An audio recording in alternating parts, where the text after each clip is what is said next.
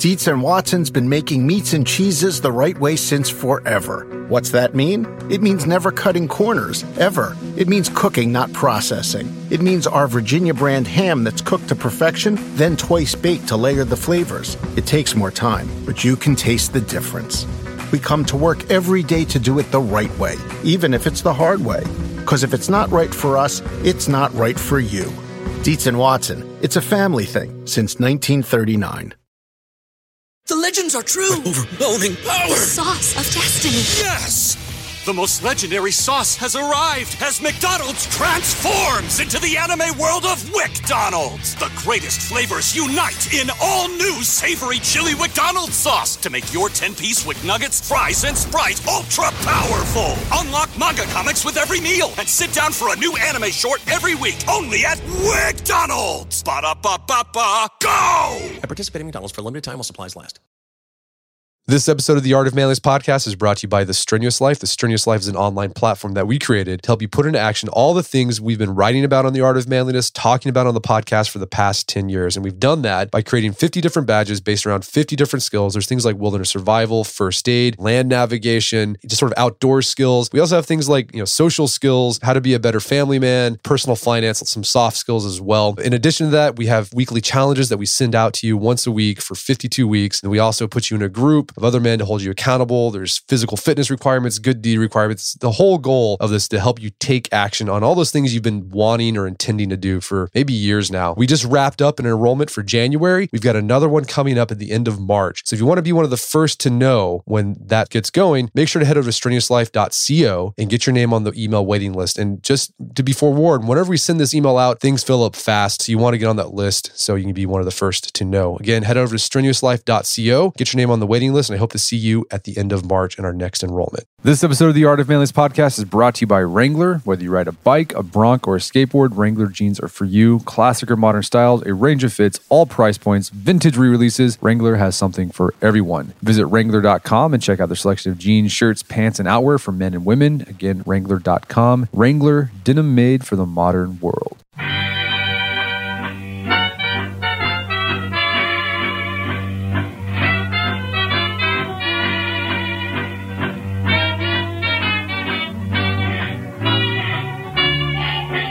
Brett McKay here, and welcome to another edition of the Art of Manliness podcast. Now, if you're like most boys, you probably went through a karate phase as a kid. When I went through my phase as a 5 and 6 year old, I demanded that my family call me Daniel-san because Karate Kid is my favorite movie. I was also going through a Top Gun, Goonies, and Ghostbusters phase at the same time, so the full name was Daniel-san, Mikey, Maverick, Peter Venkman. My family did not comply with that demand. Anyways, if you went through a karate phase, you got one man to thank for that, and it's Bruce Lee. My guest will show us today, Bruce Lee nearly single-handedly popularized martial arts in America thanks to his breakout Hong Kong Kung Fu movies of the early 1970s. My guest's name is Matthew Pauly, and he's the author of a new definitive biography of Bruce Lee called Bruce Lee, A Life. Today on the show, Matthew and I explore the creation of the legend that is Bruce Lee, starting with his unique family history that had him straddling Eastern and Western cultures his entire life. Matthew then gives us vignettes into Lee's early life that shows his fire, scrappiness, and love of martial arts, including his rise as a child star in Hong Kong and his love of street brawling. We then discuss how Lee started formal training in Kung Fu as a teenager and how his ambition caused him to bump heads with his teachers. And Matthew then shares how coming to America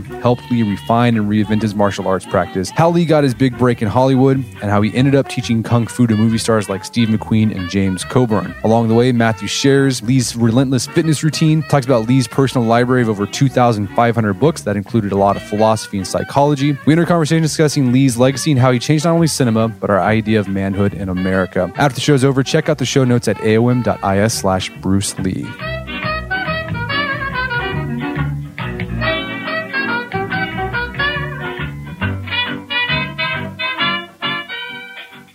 Matthew Pauly, welcome to the show. Thanks so much for having me on, Brett.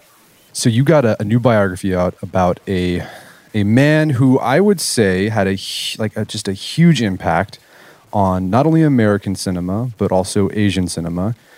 And because this is the Art of Manliness podcast, I would say he had a huge influence on American masculinity as well as Chinese masculinity. And I'm talking, of course, about Bruce Lee. Like every other red-blooded American boy, I went through a karate phase when I was in elementary school, watched the Kung Fu movies Bruce Lee did during the 60s and 70s.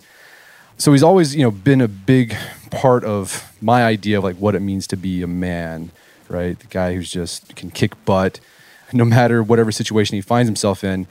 And so about a year ago, I was like, okay, I want to do a podcast about Bruce Lee. Let's go look for some Bruce Lee biographies. There's got to be a ton out there because this guy, of course, he changed cinema as we know it. But I was surprised by the dearth of biographies about Bruce Lee. What do you think is going on there? Why hasn't there been that much written about his life and his career? I was shocked as well, because Bruce Lee was one of my childhood heroes, and I'd read all the martial arts magazines, but I hadn't really looked at the biographies. And when I researched it, there was only one still in print. It was written 25 years ago, and it was pretty poorly researched. And that's one of the reasons I felt compelled to write the book. I think the reasons are twofold. One, I think it matters that he's Asian American. We know pretty much any white guy does anything gets at least half a dozen biographies. Steve McQueen has 6. James Dean has nearly a dozen. Also that Bruce was into Kung Fu, which I think is sort of looked down as lowbrow. If he'd been a painter, I think he would have gotten at least a couple good ones. And so I think those two factors meant that Bruce, in a weird way, got overlooked. So everyone knows who he is, but no one thought he was a serious enough figure to be treated with the kind of respect you need to have for someone to write a 500 or 600 page biography. All right, so you saw there was a need, and you were like, I'm the guy to fill this need. And I'm glad you did, because the biography is fantastic. I couldn't put it down. Let's talk about Lee, because as you said, he's Asian American. A lot of people think he's, just Asian. He's just from Hong Kong.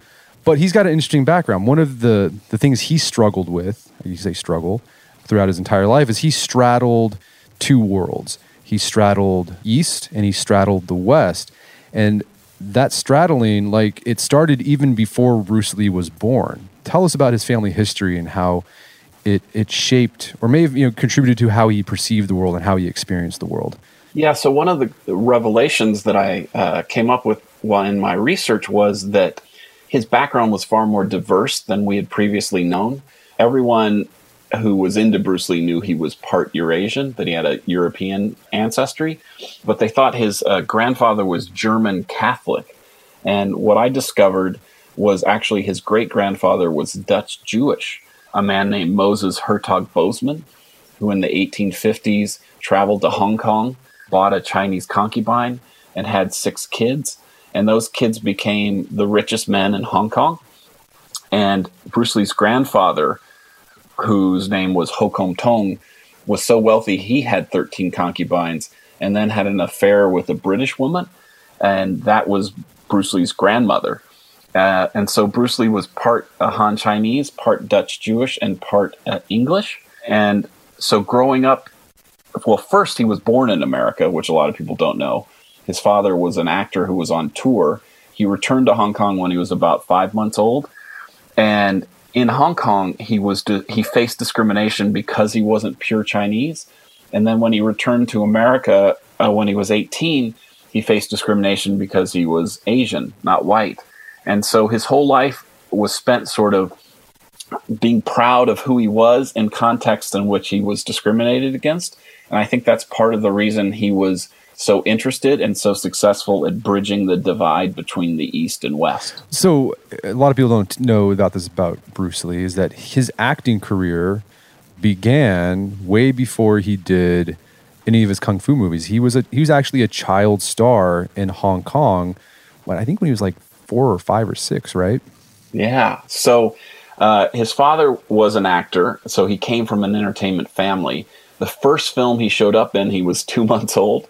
It was filmed in San Francisco, where he was born, and he just appeared on screen. It was a cross-dressing performance. He played a little girl. But his acting career began in earnest when he was 6 years old, and he appeared in nearly 20 films as a child actor up until he was 18. And what's interesting is none of those were Kung Fu movies. Right. Yeah, he was known as the Little Dragon. That's right. That was his stage name. Li Xiaolong is how they pronounce it in Mandarin. And so it's an appropriate one because, of course, Bruce was a fire element. He had a short temper. He was very fiery. He was hyperactive. But yes, he was called the Little Dragon. And that became sort of his symbol, and why later he wanted to name his movies Enter the Dragon, because that's who he was. That's who he was. Well, yeah, you mentioned he's fiery, because I thought that was another interesting aspect of Bruce Lee, because this is a guy, Hong Kong, not technically part of China. It was still part of under British rule, but Chinese, where the culture is typically conformist, the emphasis on community. But you have Bruce Lee here, who was very individualistic, more than his siblings, more than his dad. Where did he get that sense of individualism, despite growing up in a culture that kind of shunned it? Well, some aspects of his personality, I think, are just a mystery. Each child gets born with their own soul, and I think Bruce, from the very start, was highly individualistic. But there's certain things that influenced him when he was young. One thing I thought was fascinating is that he nearly died during the Japanese occupation of Hong Kong during World War II. There was a cholera epidemic, and he had to fight from the very earliest years of his life just to live. And in that kind of fighter spirit, I think, infused him for the rest of his life. Another factor I think was crucial and was underplayed in most Bruce Lee biographies because the family is embarrassed about it, but his father became an opium addict. It was very common for Chinese opera stars, which his father was, to smoke opium. But in Bruce's teenage years, the addiction sort of got its claws into his father. And I think that affected Bruce greatly and caused him to distrust authority on a certain level because he didn't trust his father, or he had complicated feelings towards his father. And so Bruce, from a very early age, refused to accept anyone imposing authority on him. There's one of the stories, the revelations in the book, is that he was kicked out of this prestigious parochial school he went to called LaSalle. And for years, no one would admit what really happened. But I ended up talking to some of his classmates in Hong Kong. And what turned out that happened was, first, he pulled a knife on his PE teacher who had struck him. And then later, he did a prank on one of his classmates that upset everyone, and he got kicked out of school. And so he really was a kind of hyperactive, troublemaking kid in the back of the class who couldn't sit still and never did his studies, was considered a terrible student.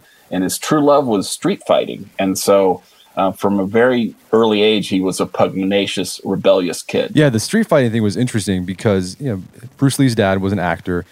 He grew up in a relatively affluent, he had an affluent life growing up. The family had servants. He was able to go to these prestigious parochial schools. But the guy loved to fight. And I mean, he somehow always ended up the leader of these gangs. And which is interesting because you typically think, okay, if you're poor and you come from a rough neighborhood, okay, you end up in a gang because it's supplying you some sort of sense of security that you're not getting at home.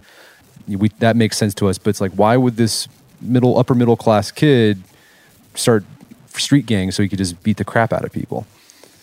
Yes, that was fascinating about him. One, that he came from an affluent background. That's sort of downplayed. His story, they like to do a kind of rags to riches. And that's true when he got to America because his parents cut him off. So in America, he started at the very bottom. But in Hong Kong, he was at the top. His mother's family was one of the richest in Hong Kong. His father did very well in real estate and was also a famous actor. And so he had a very affluent upbringing. I think one of the things I had to get my head around is when we think of Hong Kong, we think of modern Hong Kong, which is basically this high-end shopping mall. But when Bruce was growing up in the 1950s, it was basically a refugee camp run by British businessmen. And there were millions and millions of Chinese refugees fleeing the war, the revolution in China. And so the streets were an actually dangerous place to be. There were triads, there were gangs, the police were extremely corrupt. And so there was a lot of sort of gang activity. And I think Bruce, in his middle-class way, was imitating what was going on around him. Yeah, the thing that I got a chuckle out of talking about some of these gangs made up of 10-year-olds, and they had knuckle dusters and like switchblade knives and chains, and I'm like, geez Louise. I mean, like my son is 7. I couldn't imagine him keeping a pair of brass knuckles in his pocket just in case he gets in a fight at school. Exactly. My son's 3, and the idea that he has a razor blade stuck in his shoe to use in a fight, Right. It's a completely different era. And I often thought of sort of West Side Story. The Jets and the Sharks, they would go meet, and Bruce would go fight with the British kids across town because there was this Chinese-British rivalry in the colony. Yeah, there was a lot of that going on. So let's talk about his fighting during his street gang years. Like at this point, he wasn't really doing kung fu or any type of martial art. He was just punching and kicking and doing whatever. There was no method, right? Yeah. So Bruce Lee just was a tough kid, and one of the other things it was hard to get my head around is you think of Hong Kong and you just think kung fu everywhere, but at the time kung fu was sort of a low, not very respected thing. And so it wasn't until he met a classmate or a friend of his named William Chung, who was much better as a fighter than Bruce.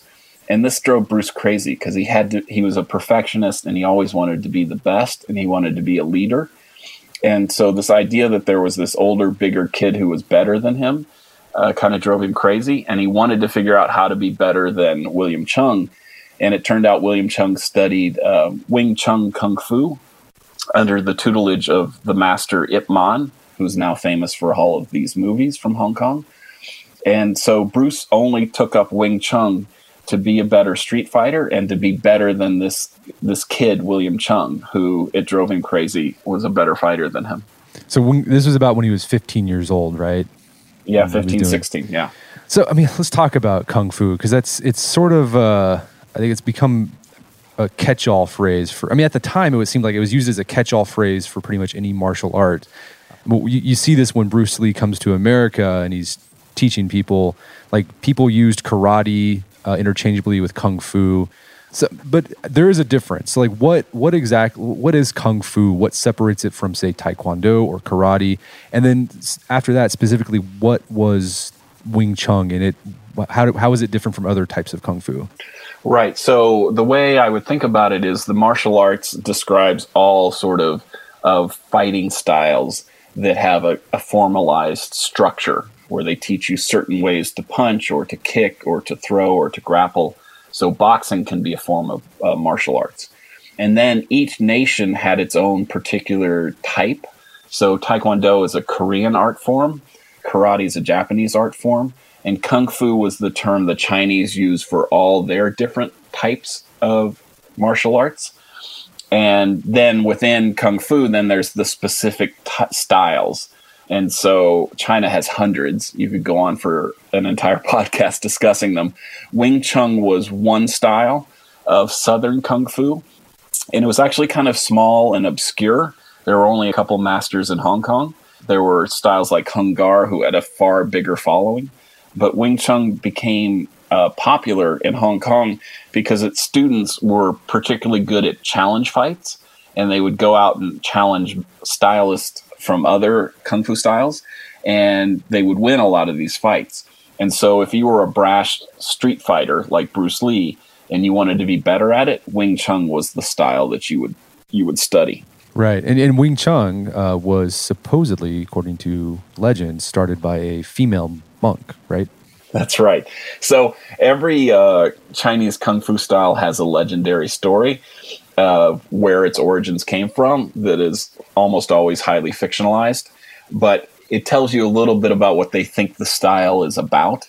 And so Wing Chun is unique because its founder was supposedly a Shaolin nun who had developed the style by making it better for women in the sense of close-in contact, low kicks, and focusing on if you were someone who was smaller than your opponent. And since Bruce Lee actually grew up smaller and frailer than his siblings and his classmates because he nearly died in that cholera epidemic, it was sort of the perfect style for him. So I imagine, because Kung Fu was looked down upon, he had to keep this as a secret. He didn't tell his parents he was taking Kung Fu lessons. That's right. His parents, throughout his life, were trying to figure out ways to get him on the straight and narrow. It was one of those situations I think is familiar to a lot of families. His older brother, Peter, was the studious A student who his father favored, and Bruce was the young, rebellious troublemaker. So Peter was the one they were saving tuition money for, and Bruce was the one they were saving bail money for. And I thought it was kind of fascinating that Bruce, even though he was rebellious, there was a certain base level of respect he had for his parents. He would hide things from him that he knew would get him in trouble.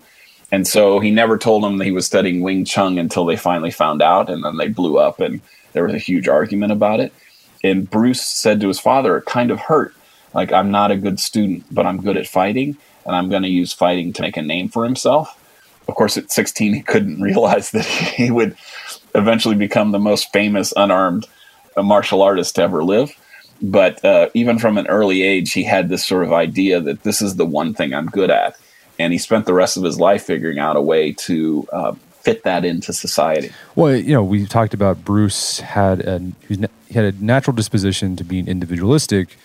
Kung Fu and Chinese martial arts, big on tradition, big on structure, big on rigidity, because it's sort of derived out of Confucianism, where there's ritual and you do things a certain way because that's just the way you do them. Did Bruce Lee bristle at his Kung Fu instruction? Like, were there already things like he would just pop off to his instructor, or did he kind of respect the process? Well, he wasn't respectful in this sense. One of the first questions he asked his teacher, Ip Man was his master, and Wang Shunlong was the guy who taught the daily sort of beginner's class that Bruce was in. The first thing he asked him was, how long will it be until I'm better than you? So his instructor, in recalling this, has this great phrase. He said, he asked too much. And you can just imagine, you're teaching this punk sort of teenage kid martial arts, and he doesn't know anything. And the first thing he wants to know is, how long before I can kick your butt? And so Bruce was pugnacious from a very early age. But I think at the beginning stages, he knew so little that he was willing to kind of learn the pattern. He was willing to learn what they taught him. But very quickly, within a few years, he started to branch out and bring other elements into Kung Fu besides just Wing Chun. And did it make him a better fighter, like a better street fighter? Like, he started winning more of these duels? Like, I thought that was interesting. I didn't know that went on in Hong Kong, where people would just be like, I challenge you to a fight. And it's like, you'd have to do it. Did that help him at all? Yeah, that's a fascinating aspect of Hong Kong culture at that time. It doesn't go on anymore, but they would go onto the rooftops because there's so little space. That was the only place they could get privacy. It did make him a better fighter, and it didn't calm him down at first. I mean, what he would do is go into the streets and go sort of, one of his stunts was he would wear really traditional clothing in westernized Hong Kong. And if someone looked at him funny or said something about the clothing he was wearing, he would start a fight with them. And that's what eventually got him kicked out of Hong Kong, is he started so many street fights with sort of random strangers that the police came around to his mother and said, if you don't calm him down, we're going to throw him in jail. All right, so this is a young guy who had a chip on his shoulder, man to be reckoned with. So yeah, he finally gets kicked out of Hong Kong. His parents were fed up with him. He got kicked out of school, doing Kung Fu. And they finally decided, you're out. You're going back to America. You're going to Washington. So why Washington? Why did he end up there? And what happened to Lee? Did that have an effect on him? Did it turn him around at all? Yeah, it had a profound effect. The reason he went to Washington was because his father had a friend who owned a restaurant in Seattle.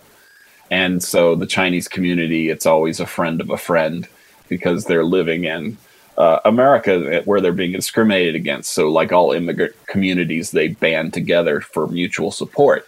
So Bruce was sent to Ruby Chow's restaurant in Seattle, and he was expecting to be treated like an honored guest. But his father was so angry and felt he'd been spoiled growing up, because his father grew up very poor, and he felt like he had this kind of, rich son who didn't respect anything. So he told Ruby Chow's to treat him like, a wash boy, a bus boy. And so Bruce got stuck in a closet, essentially a converted closet under the staircase, and was forced to do the most menial tasks. And as we mentioned earlier, he was a childhood actor. He never held a real job. He went to nice schools. He had an affluent background. He had servants in the household. He never had to wash a dish in his life. So he's 18. He's all alone. He's in America, and he's washing dishes, and he's thinking, this could be my future. Like, I may never get out of this restaurant. And so that experience worked. He literally was scared straight, and it focused his ambition and competitiveness to dream of what he could do to make it in America. And in many ways, Bruce's story is the classic immigrant success story of a young boy who had a troubled past who comes to America and finds his way here. So yeah, that moment he decides he's going to become a doctor or a farmer, which is, he didn't do well in school, and he's like writing. I think he wrote his brother or a friend back home in Hong Kong. He's like, here's my plan. What I need to do exactly what I need to do to become a doctor in 5 years. I mean, it was that's right. It was really funny. But so he goes back to school. He gets pretty studious. He buckles down. Does he continue to practice kung fu or do any street fighting, or did he leave that behind him for a bit? Well, one of the things we hadn't talked about is that he was also a dancer, and he was the Cha-Cha champion of Hong Kong. So the first thing he did in America was he taught dance to other overseas Chinese. And so that was his first real job other than washing dishes in the restaurant for his room and board. But at every dance performance, he would sort of, in the middle of it, show off some of his kung fu. And some of the Chinese community, the students who were learning dance from him, were amazed by his incredible Wing Chun talent. They hadn't seen anything like that before. And so he quickly realized that he could make at least a part-time job out of teaching kung fu. And he quickly gathered a group of sort of street toughs from the school he was at Edison Technical High School in Seattle. And his first student was Jesse Glover, an African-American. And so Bruce Lee was the first person to ever have the first kung fu instructor to ever teach a black student, which was a real racial breakthrough because at the time the Chinese community and the black community were at odds. And he slowly expanded from Jesse to the point where he had maybe a dozen young students learning Wing Chun Kung Fu from him. And once he got to college, his dream was to become the Ray Kroc of Kung Fu. That is the guy who founded McDonald's. He was going to franchise Kung Fu schools across the country. So he had this very entrepreneurial spirit from a very early age. Yeah, that bit about him being the Cha-Cha king was interesting because like the people that he danced with would say that Bruce could just look at one move and immediately put it into action, which goes to show the guy probably had an innate talent for body awareness, space awareness. Like he had that talent. He knew how to move his body. Unlike me, I'm very clunky and I would step on people's toes if they were to teach me a Cha-Cha move. That's right. Bruce Lee's image is someone who became this incredible martial artist through sheer force of will. And that's partly true. He trained tremendously. He was absolutely obsessed about the martial arts. But he also had a certain sort of genius. And that was I think his girlfriend in college, Amy Sambo, said that he was a kinetic genius. He could look at a move and just figure out how to do it immediately. He could she was a ballet dancer and he could do a pirouette within a couple tries. And so that was Bruce's great gift, is that anything physical he was able to do quite quickly. And that gave him this tremendous advantage in the martial arts, particularly learning new martial arts. I'm sure we'll get to, but one of the things that Bruce is known for is incorporating a lot of different styles into one. And only someone who's really gifted at learning other styles quickly could have done that. Yeah, I thought that was an interesting point you talk about when he starts teaching Kung Fu to some of his fellow students at the technical high school. It wasn't really, like, it was very informal. Like, they'd meet in a parking lot or in a park somewhere. And it wasn't really, the way you described it, wasn't really Bruce teaching them, like, as, at the front, like, I'm the teacher, bow to me, respect me. It was more like Bruce was actually, he was using them to refine his martial art. And these guys that were that were there, like, they learned some things along the way. But really, Bruce was using this sort of very informal kung fu school that he had as an incubator for himself to refine and sort of start melding different types of martial arts. Because Jesse Glover, I think he had a boxing background, correct? That's right.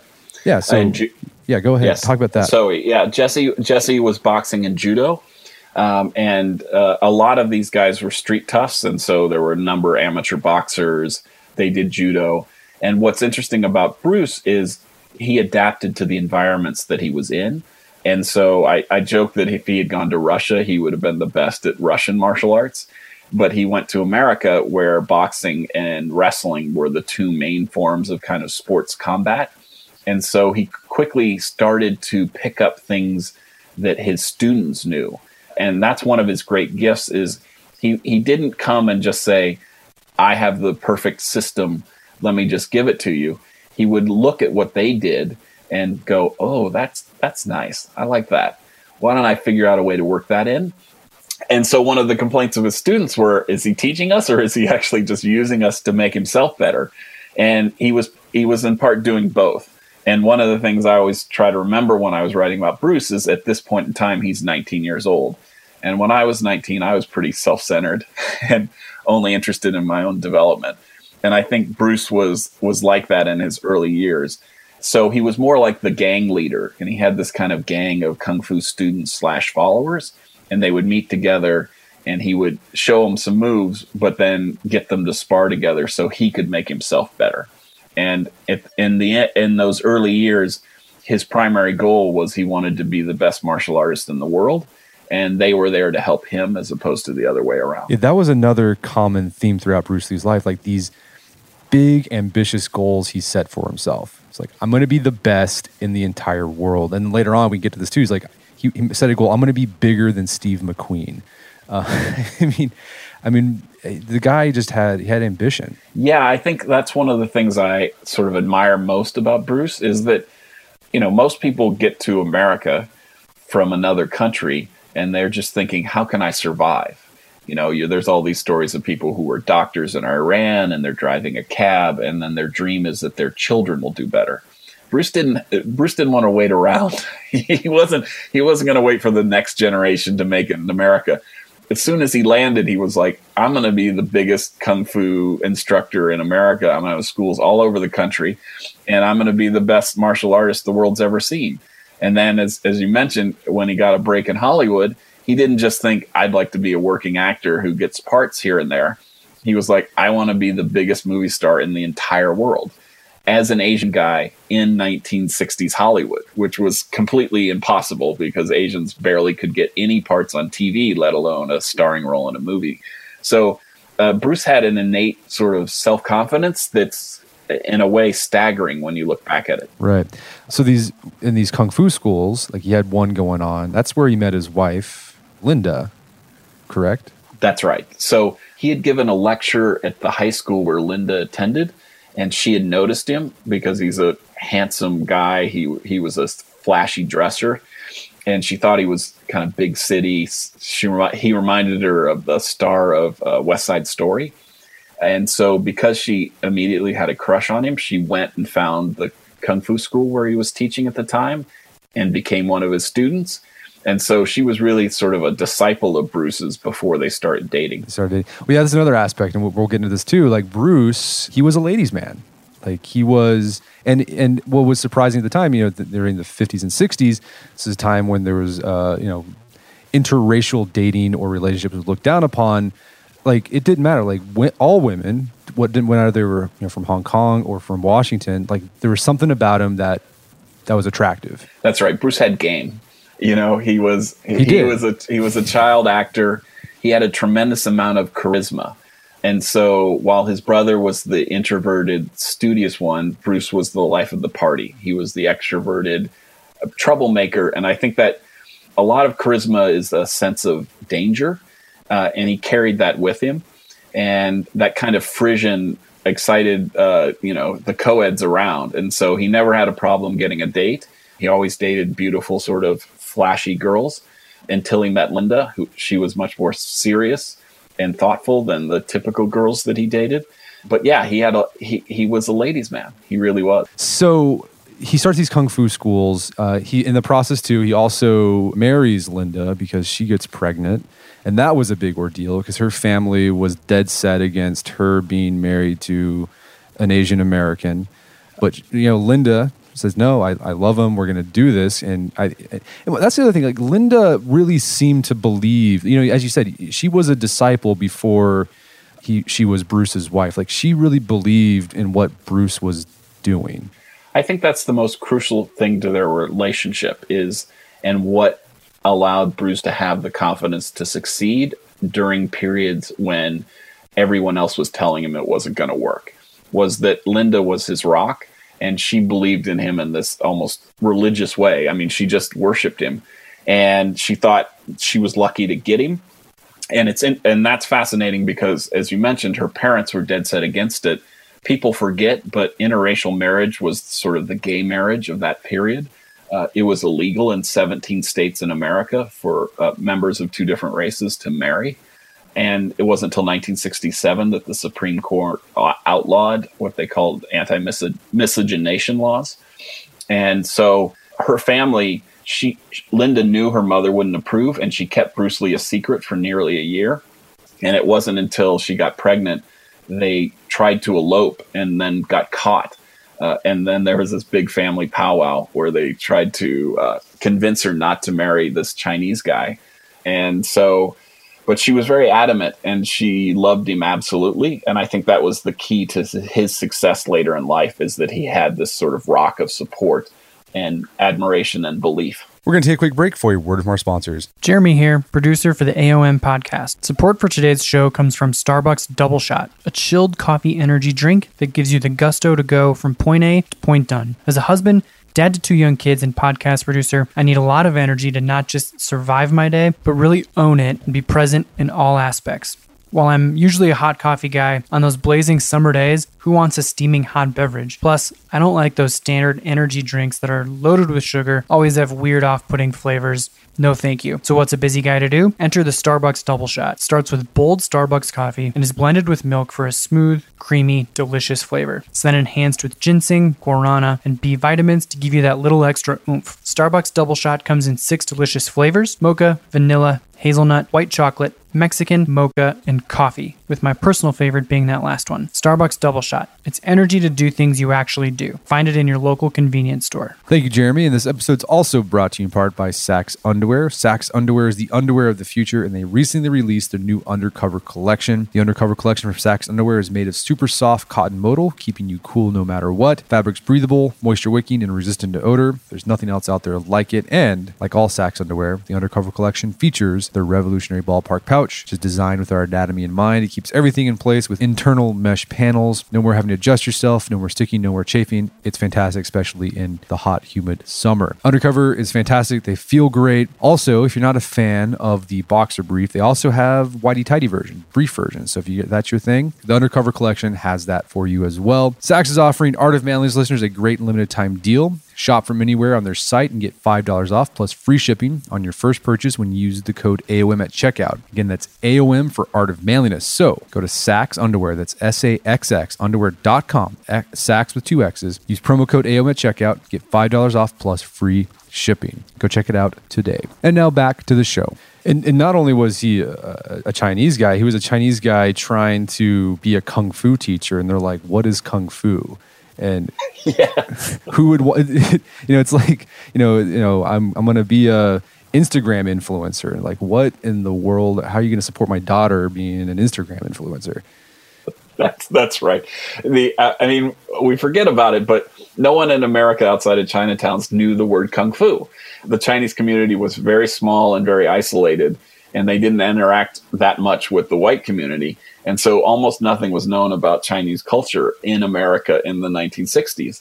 And so when they asked him, one of Linda's uncles asked him, well, what are you going to do to support my niece? And he said, I teach kung fu. And the guy goes, what?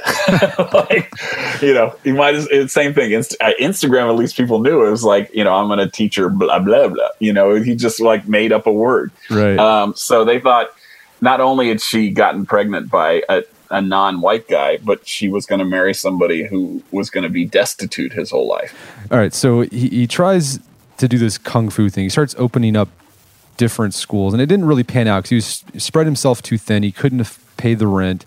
How did he get back into the acting game in America? Because as you said at the time, during this time, there weren't a lot of parts for Asians. If Hollywood was going to cast, they needed an Asian, they'd typically take a white person and paint their skin and make their eyes look, do makeup so they look Chinese. They wouldn't actually hire an Asian. So how did Bruce get back into it? And how did he think like, yeah, this is going to be the thing. I'm going to drop teaching Kung Fu and I'm going to become a Kung Fu star. So it's an amazing story. Like, one of the things I think to understand Bruce is to understand that he was an actor first and foremost. And so even when he was teaching Kung Fu, his favorite thing to do was to go around giving Kung Fu demonstrations. And he gave them all up and down the West Coast. And that was his great skill, is to get on stage, do Kung Fu.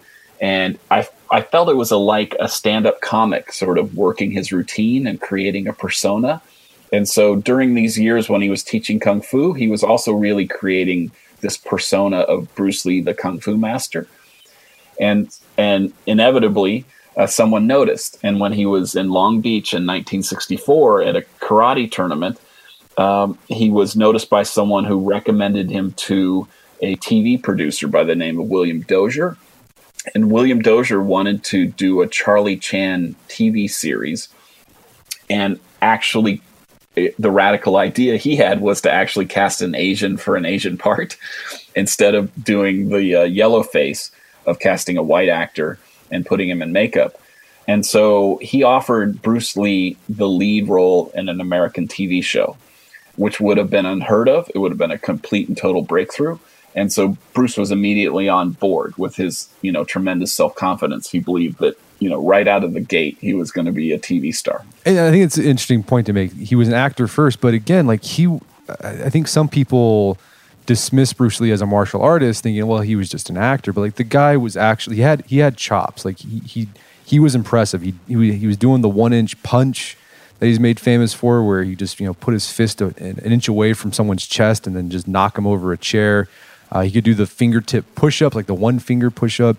He was an actual, he could fight. And that was another big takeaway I got from this. It wasn't just an act. He was the real deal. That's right. And that's important to state, which is when I make the argument he was an actor first, I'm speaking kind of chronologically and psychologically. But he was the real deal. He was a genius. And that's why I think he's irreplaceable. Because you have great martial artists who try to be actors, movie stars, but they're not very good actors. And you have actors who try to be sort of action stars, but they're not very good martial artists. And Bruce Lee is one of the few people to be a genius at both. He was a very good actor, and he was an unbelievable martial artist. And those two abilities that he merged are why we still remember him. So, as you said, he got on the radar in Hollywood, and that didn't work out, but he landed a part with a TV show, The Green Hornet, where he played Kato. How did that role change the trajectory of his career in Hollywood? So Dozier tried to get Charlie Chan's number one son off the ground with Bruce Lee as a star, but it was immediately rejected by TV executives because no one in 1966 thought the American public would accept a Chinese hero on TV. And so Dozier pitched them his second show, which was The Green Hornet. So Bruce got knocked down from being the star of the show to being the sidekick, playing Kato, to the Green Hornet, played by Van Williams. And at first, Bruce was quite upset that he had been demoted, but Dozier convinced him that this was a real opportunity to show the American public real Asian martial arts, which they'd never seen before. That's another thing that's hard to remember. There had never been a TV show with a character who was doing actual Asian martial arts on it. It was all the kind of John Wayne punch thing that you saw on TV. And so Bruce had this chance to show off what he could do, and he quickly became more popular than the main character. He got more fan letters, and he was really embraced by the very small martial arts community of the time because one of their own had finally gotten on TV to show off their stuff. And so this set Bruce on the path of becoming a martial arts star by getting this first role of playing Kato, who was the karate master of the Green Hornet. Right. The Green Hornet, it didn't do too well. It had that really bad crossover with Batman and Robin, which did. When you were describing it, I started laughing because I was like, that sounds like just a terrible combination there. But anyways, I mean, so yeah, as we were talking about, so he starts acting's on the radar again. As we were saying, he's the real deal. Bruce had this innate talent for physicality, but he amplified it or magnified it by training all the time. And this was another sort of innovation Bruce Lee made, was he was big on personal fitness, physical fitness. And at the time, in the 60s, lifting weights, taking supplements, today it's very natural. Of course, it's very mainstream, but at the time, only weirdos did that sort of stuff. But Bruce, very early on, embraced physical training. So tell us about his physical training and his physical fitness routines. Yeah, so that's an important point, which is even the NFL didn't allow its players to lift weights in the 1960s because they believed it was damaging to an athlete. That's how sort of different the attitudes were at that period. And martial artists never did anything except do their martial arts. And he was the first person to realize that to be the best martial artist possible, you also had to be strong and fast and in shape. And the best way to do that was to specialize your training for that. And so he looked at it and he looked around at what was available. And so from boxing, he picked up road work. So in the mornings, he would go out for 3 or 4 mile runs. And he also jumped rope. But then he also was as you said, early into the weightlifting craze. So he had all the, muscle and fitness magazines of that period. And he would buy the supplements that they were selling for his diet. And he also had friends give him sort of weightlifting equipment.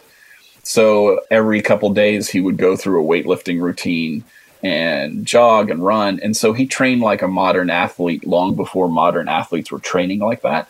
And he was there in that area. He was extremely innovative. Yeah, and he got shredded. I mean, that's how he had that. When he fought with his shirt off in the movies, and he looks jacked and shredded. That's right. I think he recognized two things. One, what was interesting about Bruce is he realized very quickly that for the martial arts, you don't want to be too bulky. So all of those weightlifting magazines at the time were about size. You wanted to have the huge, puffy muscles. And he realized that those slow you down. And speed is what kills when you're fighting. That a quick punch is much more important than a heavy arm throwing it. And so Bruce wanted to be sleek and slim and shredded and ripped. And then, of course, he was also acting at the time. And I think he recognized that for years, for decades, centuries even, Chinese males were portrayed as kind of weaklings. And that if he wanted to create this image of a masculine, super-powered, super-heroic Chinese male character on screen, changing his musculature would be one way to do that in such a visual medium. And so being completely ripped and shredded would convey this power on screen. And so he had two goals. And I think during this period, you can see him pursuing both goals at the same time. He still wants to be the greatest martial artist on earth, and he also wants to be the biggest star on earth. And whenever he could find a way to do both at the same time, he was happy. Right. And another component to his self-improvement during this time, not only was he training hard and exercising, he also, a lot of people don't know this about Bruce Lee, he was a voracious reader. He was actually, and he didn't just read dumb books. He was reading St. Augustine, he was reading Plato, he was reading pretty heavy philosophical works. What was going on there with Bruce's reading? Yeah, I think that's one of the reasons why he's endured is because he wasn't just a meathead. He just wasn't like some boxer guy who can pound people. He studied philosophy at the University of Washington. He was a college student. He fell in love with philosophy and psychology and also some of the self-help books of that era. In his library, he had over 2,500 books, which we know he read very intensely because he has margin notes everywhere. And he would write down quotes that he liked from the various authors. And he read voraciously a lot about martial arts, but also Descartes, Hume, Aquinas on the Western side. And then he would read Lao Tzu, Zhuangzi, Confucius, Mencius, and the various Chinese scholars and philosophers. And so he was thinking about everything he was doing physically. And he was an amazing way able to kind of combine the two that most people don't. You either have the eggheads or the meatheads, and Bruce was both. So what I thought was interesting too is that his reading influenced his martial arts, and it allowed him to start creating what became known as Jeet Kune Do, which was Lee's version, and he incorporated a lot of what he read to develop. So How would you describe Jeet Kune Do? So it seems like it's more of a philosophy towards martial arts and not necessarily a system of movements. Would that be right? I think that's what he came to. Initially, he was trying to find a better version than what he felt he had from Wing Chun. And that was he had a famous fight with Wong Jack Man that he won, but it didn't go very well. And he was frustrated. He thought he should have won it very quickly, and it took a long time and was sloppy. And so he'd been for years working out with these American students who were good at other types of combat sports, as we said, like boxing and judo. And Bruce started to think about ways to create what he considered would be the ultimate martial arts style. And the three things he combined were the kicking from Kung Fu and the footwork and punching from boxing. But then he added a unique element that no one's ever done before. He added Western fencing. And his brother was a fencer and had showed him fencing. But Bruce, and then this gets back to his studies, loved reading fencing books because they were highly technical and they were all about these various sort of specific techniques. And so Jeet Kune Do was really sort of unarmed fencing. That's the way he thought about it at the time. But then after a while, he philosophically began to believe that no style should be formalized. And so what he began to preach was that Jeet Kune Do is just a phrase. And what it means is to essentially find your own best style. And that you shouldn't be attached to any one system, because then you become mechanized and like a robot. And fighting is a fluid thing. You're always in this moment where you're going back and forth. And if you're attached to a specific set of movements, you can be easily defeated. And so that was Bruce's ultimate message. Right. So he was the grandfather of mixed martial arts. Just take whatever you can and make it work and for the situation. That's right. And that's where you see his Americanness. As you said earlier, it's sort of Chinese culture was very much attached to tradition. And so when you listen to a kind of traditional martial artist and you ask him what you study, he'll tell you who his master was, who his master's master was, and what the whole lineage. And what's important is that you've kept the tradition pure. Bruce's approach was totally pragmatic. It was like, if that works, it's great. It doesn't matter if it's Korean or it's Japanese or we got it from Brazil. We don't care where it came from. All we care is that it works in a fight. And that's very much what's become the spirit of MMA, which mixed martial arts. It doesn't matter, who taught you that punch or where it came from. Did it work in the fight? Did you win or did you lose? That's all we care about. So during this time, he was developing his new type of martial art. I mean, it's a style without a style, I think is how he described it, or a system without a system. He was working with some big karate guys here in America, like Chuck Norris, but then he got hooked up becoming a karate or a kung fu teacher to some big stars like Steve McQueen, we mentioned. James Coburn was the other one? Yeah, was the other big one, big disciple. Kareem Abdul-Jabbar was a student of his. How did that change Bruce's career? Because I imagine like being with these guys gave him more of an itch, more of a desire to become a big movie star. Yeah, so when the Green Hornet got canceled after one season, he was in LA with a wife and a young son, and he couldn't pay the rent. And he needed to figure a way to do that. And what he had learned early on from his experiments with becoming a Kung Fu instructor is that teaching Kung Fu is a hard business because most of the students don't have that much money. There weren't that many people who were interested in Asian martial arts at the time, so you couldn't get a lot of students. And so he realized the way he could do this and survive was to teach private lessons to celebrities for an extraordinary amount of money. So he had these celebrity students paying him the equivalent of about $800 an hour for private Kung Fu, or what at that time, Jeet Kune Do lessons with Bruce Lee. And he had two goals in doing it. One was just purely monetary. These lessons allowed him to support his family. But the second goal was to learn from them how they had become a star and also to use those relationships to advance his own acting career. And I think it's crucial to understanding Bruce's success later to know that he was essentially a disciple of Steve McQueen and James Coburn. At the same time, he was also their teacher. Like he was learning from them as much as they were learning from him, and he was learning, how do you make it in Hollywood? How do you be a star? How do you conduct yourself? How do you dress? What kind of car do you drive? How do you interact with the directors? And so he in many ways, he went to sort of film school through these private lessons. Yeah, the lesson was from Steve McQueen: just be cool. Got to be cool. That's man. right. That's right. And he learned how to be cool from Steve McQueen, like how to dress, how to conduct himself, how to interact with women. And when he got back to Hong Kong, the people were like, we've never seen anything like this. And that's because he had spent several years at Steve McQueen's feet going like, how does this guy do this? Man, I want to be cool like Steve McQueen. Everyone wants to be cool like Steve McQueen. All right, so that's interesting. So he's in America, like, but his career, like, he didn't become a star in America.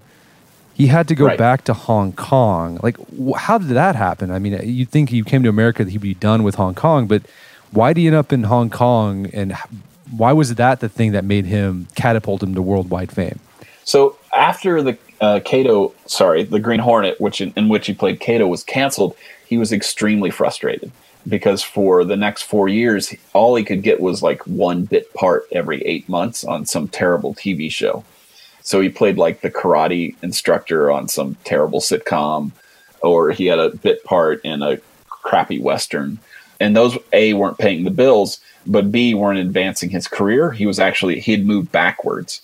And so what little fame he had gained playing Kato was quickly dissipating to the point where no one knew who he was outside the industry. And he was extraordinarily frustrated. And he was given an opportunity to go back to Hong Kong and make a movie. And the reason why that happened was the American studios released the Green Hornet in Hong Kong, and they renamed it the Kato Show. and so Bruce was the star of the show in Hong Kong because he was a hometown boy who had gone off to the Hollywood, which was like the magical kingdom, and succeeded as far as they could tell.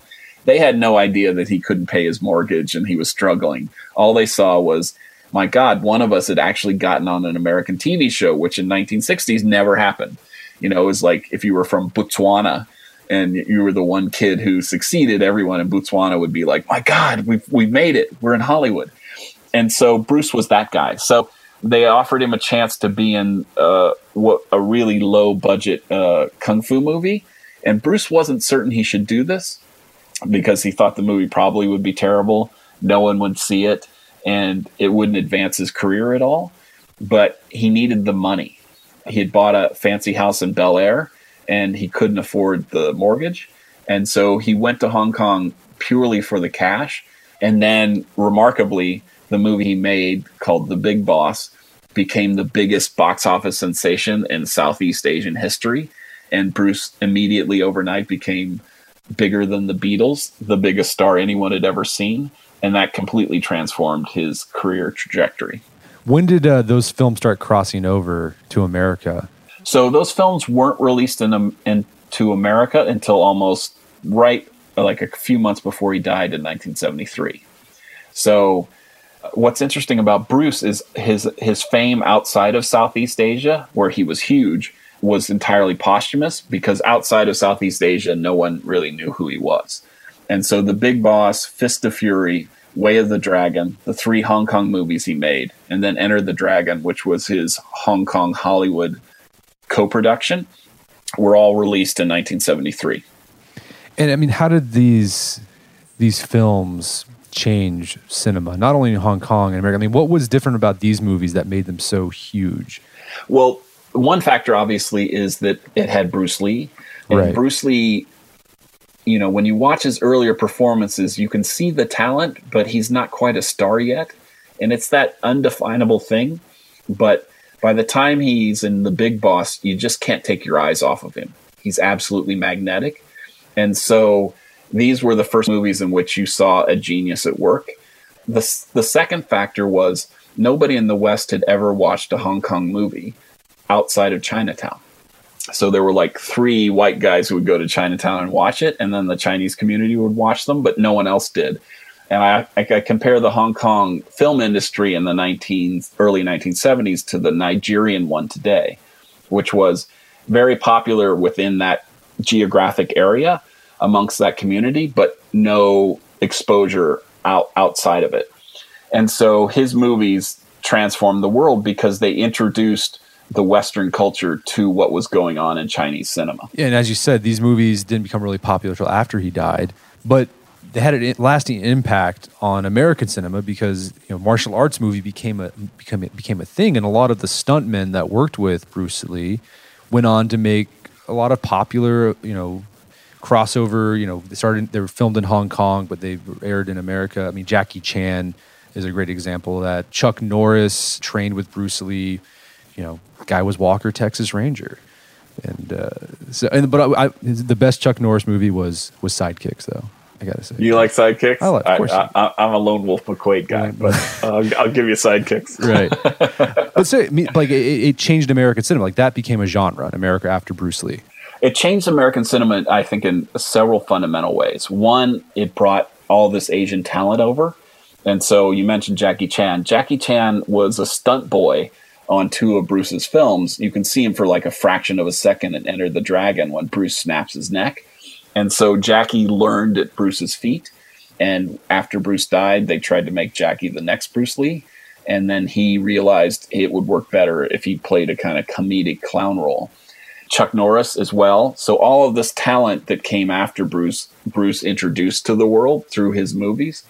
It introduced an entirely new genre to the West. Karate, kung fu movies were big in China, but no one had seen them in the West. And so suddenly we had this genre that you later see with The Matrix or Kill Bill, or John Wick is a great example of a kind of modern kung fu classic.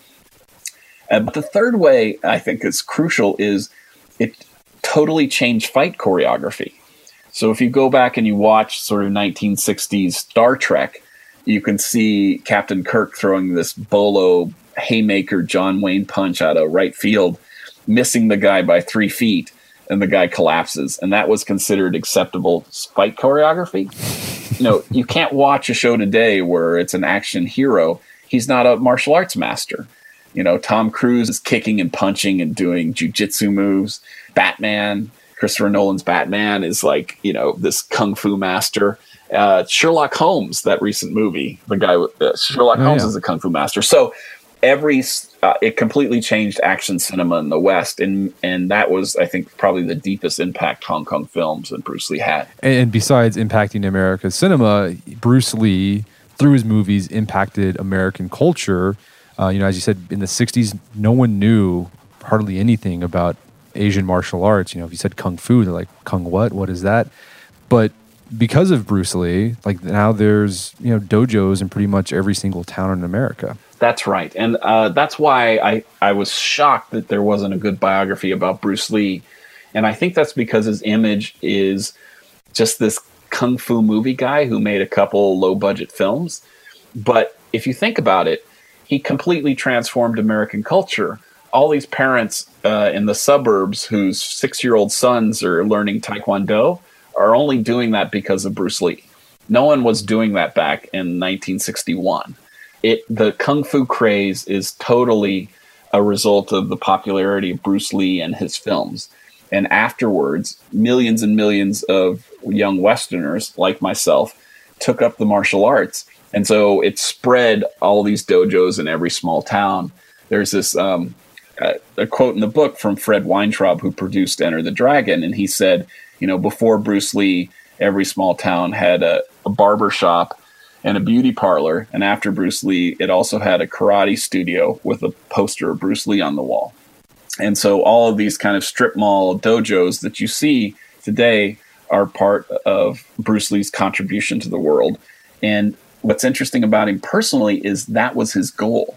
It wasn't an accident. He set out like a missionary to use the medium of film in order to spread Asian culture to the West. And so his impact was self-conscious and incredible. And that's why I think he's an important cultural figure and not just a celebrity. So there's a lot more we could dig into. We talked about his family life, which was complex. Yes. Well, then there's also his death. Bruce Lee, he died a young man. He was only 32. And because he died young, like a lot of people who die young, there's a lot of legends around his death. Like, he's basically kind of like Tupac or Elvis. Some people think that he's still alive. But it looks like you've uncovered how Bruce Lee really died. So we'll let people buy the book to find that out. But before we end, I'm curious, after writing, this is a big tome of a book. Like, were there any life lessons you took away after researching and writing about Bruce Lee? It's interesting because Bruce Lee influenced my early life. It got me into martial arts. I wanted to be like Bruce Lee physically. But as I was working on the book, he influenced me on a kind of emotional level, I would say. And very specifically, this book took 7 years to write. It was incredibly hard to do. It was only supposed to take 18 months or 2 years. And so the advance money ran out. I was like living on, paycheck to paycheck, just trying to survive. You're like Bruce Lee. Exactly. So I'm writing about Bruce Lee starving in Hollywood, and I'm starving here trying to write the book about Bruce Lee starving in Hollywood. And the way it inspired me was that you should never give up. If you've got a dream and a thing that you really love, and this is cliched, but Bruce Lee proves that the impossible is possible if you're willing to pay the ultimate price. He did something by becoming the first Chinese American male actor to ever star in a Hollywood movie that no one had ever done before, and no one at the time, even his closest friends, thought he could do. And the only reason he achieved that is because he would not quit. And when they told him no, he just got angrier and kept at it. And for me, that was the lesson I held on to, which was when I thought I couldn't finish this and it wasn't going to work, I just kept at it because I was like, if Bruce Lee can become the first star, I can finish this biography. And I think that's a lesson we can all hold to our hearts when times are tough. Did you write an affirmation like Bruce Lee did? We didn't talk about that. I thought that was interesting too. No, we didn't. Yeah. Yes, his affirmation, he did a lot of self-help stuff from Napoleon Hill. And his affirmation was, I'm going to be the biggest, he used the term Oriental superstar that the world has ever seen and make $10 million, and just over the top sort of affirmation. So no, I didn't do that affirmation, but I kept it in my heart that I wasn't going to quit on Bruce Lee because he wouldn't have given up. That's right. Well, Matthew, this has been a great conversation. Thank you so much for your time. It's been an absolute pleasure. Thank you, Brett. This was a lot of fun. My guest today was Matthew Pauly. He's the author of the book Bruce Lee, A Life. It's available on Amazon.com and bookstores everywhere. Check out his website, mattpauly.com, for more information about his work. Also, check out our show notes at aom.is/Bruce Lee, where you can find links to resources where you can delve deeper into this topic.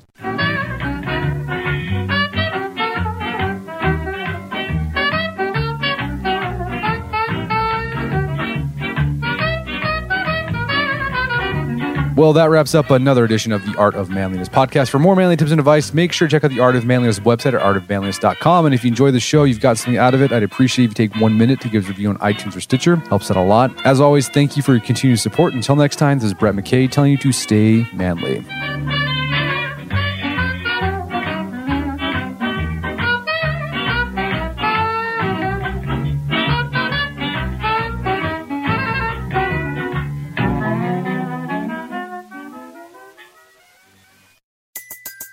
Everybody in your crew identifies as either Big Mac Burger, McNuggets, or McCrispy Sandwich.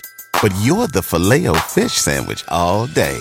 That crispy fish, that savory tartar sauce, that melty cheese, that pillowy bun. Yeah, you get it. Every time. And if you love the Filet-O-Fish, right now you can catch two of the classics you love for just $6. Limited time only. Price and participation may vary. Cannot be combined with any other offer. Single item at regular price. Ba-da-ba-ba-ba. At Capella University, you'll get support from people who care about your success. From before you enroll to after you graduate, pursue your goals knowing help is available when you need it. Imagine your future differently at capella.edu.